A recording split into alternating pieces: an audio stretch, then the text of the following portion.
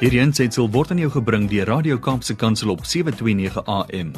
Besoek ons gerus by www.kapsekansel.co.za. Rudy Nagel sluit natuurlik die program op 'n hoogtepunt af.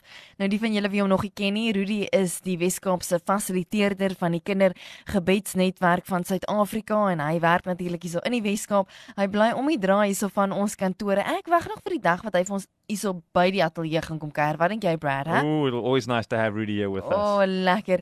Nou vir oggend se tema lei ek is op reis met toestemming. Môre Rudy, vertel ons 'n bietjie meer van hierdie tema. Goeiemôre Leonie, good morning Brad en goeiedag aan elkeen wat luister. Ek is op reis met toestemming en hierdie reis wat ek vanoggend vir die volgende paar minute met elkeen wat nou my stem kan hoor wil vat en ek wil elkeen saamvat wat nou luister, is 'n reis wat ons toestemming het om vandag te doen, maar ons sou hierdie reis ook selfs tydens lockdown kon gedoen het, selfs in met level 5 toe ons by tye nie eers uit die huis uit mag gegaan het nie, sou ons hierdie reis kon gedoen het. Ons het nie permitte nodig nie, ons het nie eers 'n COVID-toets nodig nie, ons het nie paspoorte nodig nie, ons kan op reis gaan en ons het toestemming, want ons gaan nie eers ons huise deur verlaat nie, ons gaan om die waarheid te sê, nie eers ons eie vel verlaat nie, ons gaan op 'n reis na die binnekant toe. En ons het toestemming, want die Here wil hê ons moet onsself ken, en die Here wil hê ons moet hom ken, en hy wil hê ons moet saam met hom journey. Ons is op 'n reis met toestemming.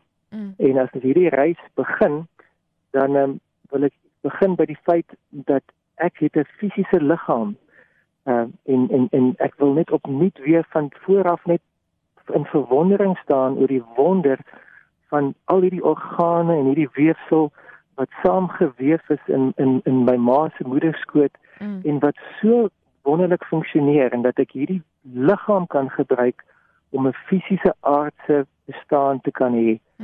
En dit is wat 'n wonder as mens maar net dink aan die ingewikkeldheid van die brein, as mens net dink aan die wonder van die spysvertering, as jy dink aan elkeen van ons fasette en dat ons regtig fearfully and wonderfully we knitted together. Ja. Dit is 'n beginpunt en vat sommer net weer met waardering aan jou eie enkel of aan jou eie knie of aan jou eie skouer en sê dankie Here vir hierdie liggaam wat U vir my gegee het. Elkeen van die sintuie, elkeen van my vermoëns wat U vir my fisies gegee het. Hierdie liggaam omsluit 'n menslike wese wat kan voel, wat kan besluit en wat kan dink. En as ek 'n bietjie van 'n reis vat in daai deel van my menswees en ek het 'n gedagtewêreld en het ek toestemming om op 'n reis te gaan vanuit donkerte na lig toe.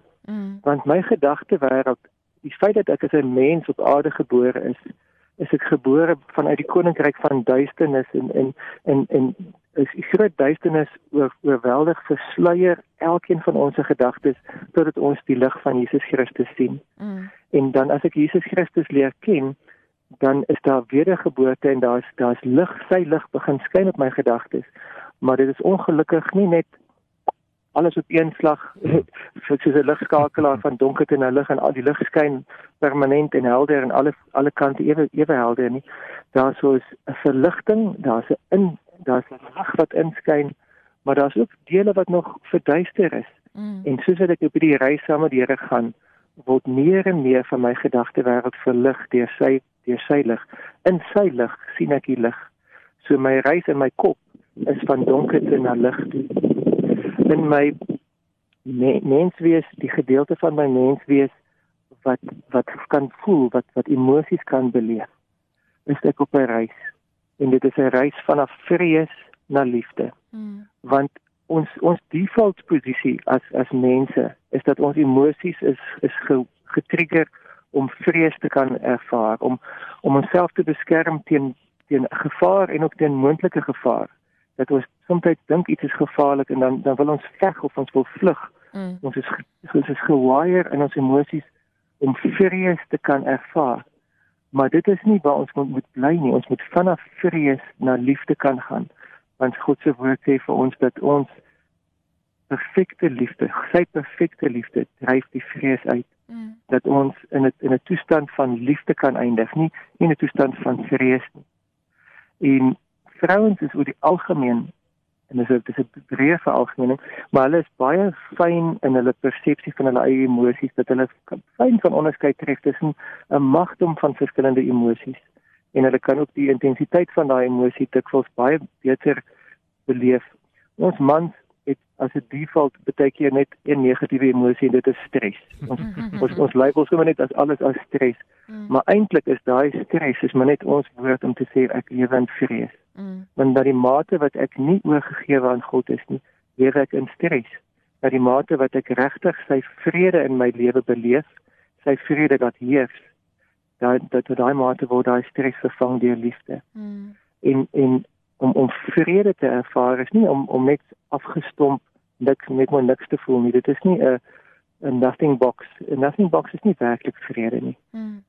Vrede, ek het so 'n mooi definisie gehoor. Iemand het vir my verduidelik dat vrede is when love rests and love rules. Love that's resting and ruling, dit is wanneer daar vrede is. Want daar is dan 'n rustigheid, daar is 'n kalmte, maar daar is ook 'n toelaat dat liefde regeer. En daar waar Jesus die vredevorser regeer, daar is vrede werklik teenwoordig.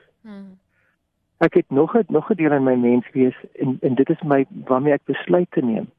En my besluitneming kan ek moet ek laat gaan van dood na lewe. Want elke besluit wat ek afgesonderd van in afsondering van God neem, lei tot die dood. En elke besluit wat ek neem waar ek vir Jesus insluit en waar ek hom deel maak van my besluit, lei tot die lewe. So my reis en my wil is van dood na lewe.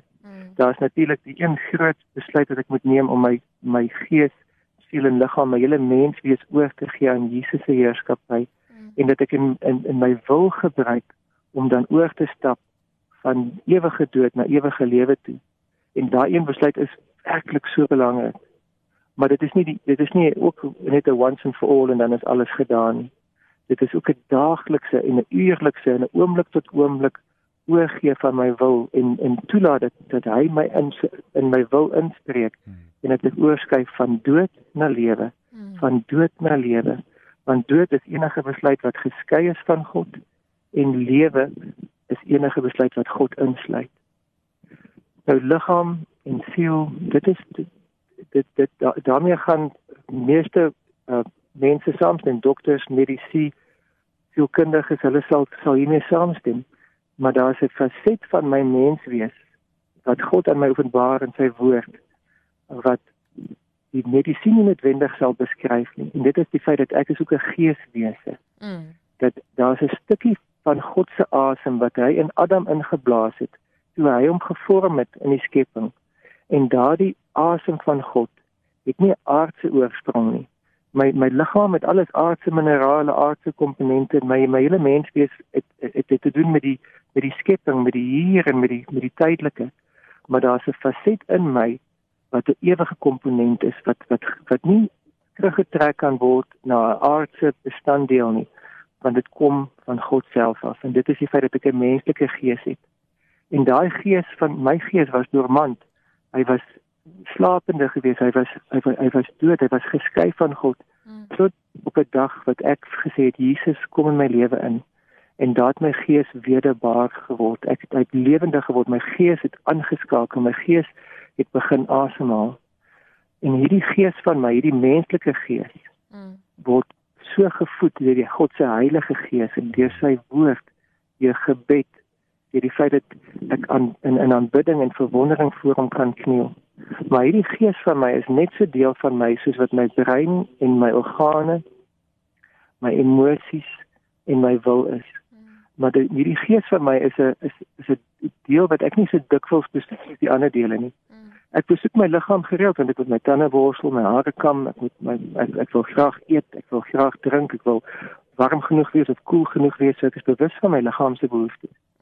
Ek is dikwels in voeling met my emosies en selfs as ek nie in voeling met my emosies is nie, is ek onder die invloed van my emosies. Ek is dikwels bewus van iets wat ek wil of nie wil doen nie.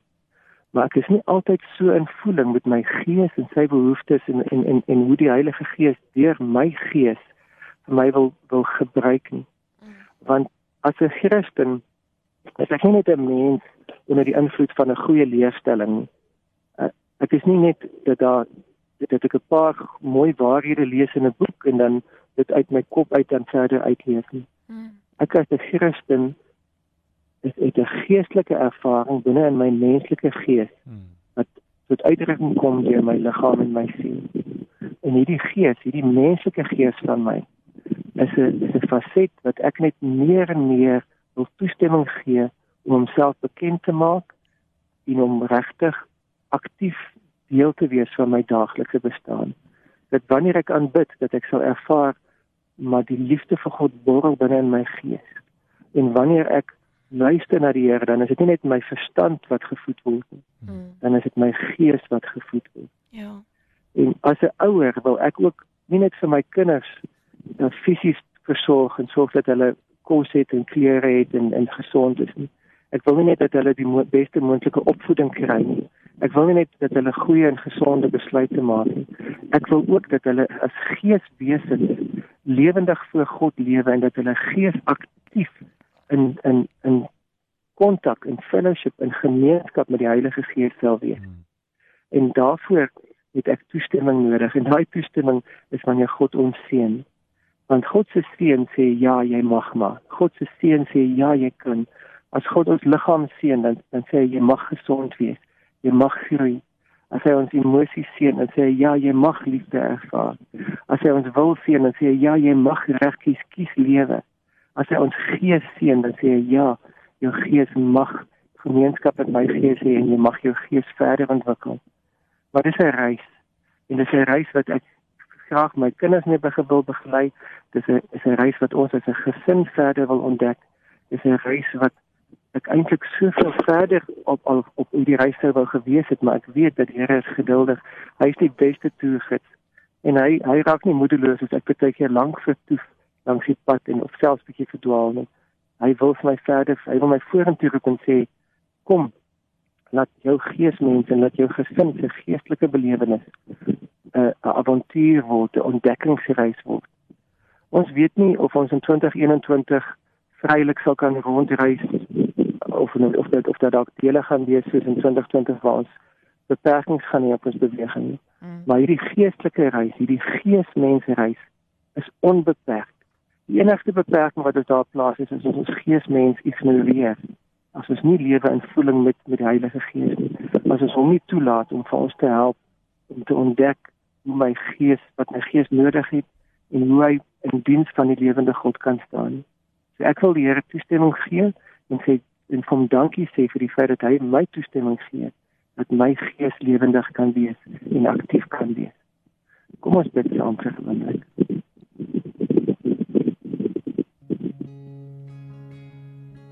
Vader, ek staan in verwondering voor die Skepper van hemel en aarde wat my ook geskep het. Dankie vir my liggaam. Dankie vir my siel. En dankie vir my gees. Dankie dat my gees lewendig geword het, dat ek vir Jesus my koning gemaak het.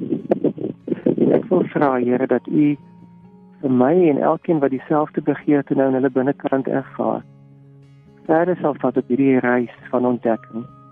Dat ons menslike gees sal erkenning gee, dat ons menslike gees sal ontwikkel, en dat ons U sal toelaat om deur ons geesmens as Christene aktief te wees. Ons wil nie net met ons verstand, met ons hande vir U dien nie. Ons wil nie net dat ons emosies in lyn kom met U hart nie. Ons wil ook dat ons gees bruikbaar sal wees deur U Heilige Gees. Dat ons 'n totale lewende offer sal wees, ook in ons geesmens, om U te dien met ons hele wese, met ons hele mens wees. Ek bid dit in Jesus naam.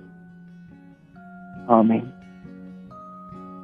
Amen. Baie dankie Rudy vir jou insaai vanoggend en die manier hoe jy ook net vir ons luisteraars weer bemoedig met jou woorde en jou gebed ook vanoggend, en ek weet dit die harte van baie van ons luisteraars gepraat. Dankie vir jou en 'n mooiste week. Totsiens.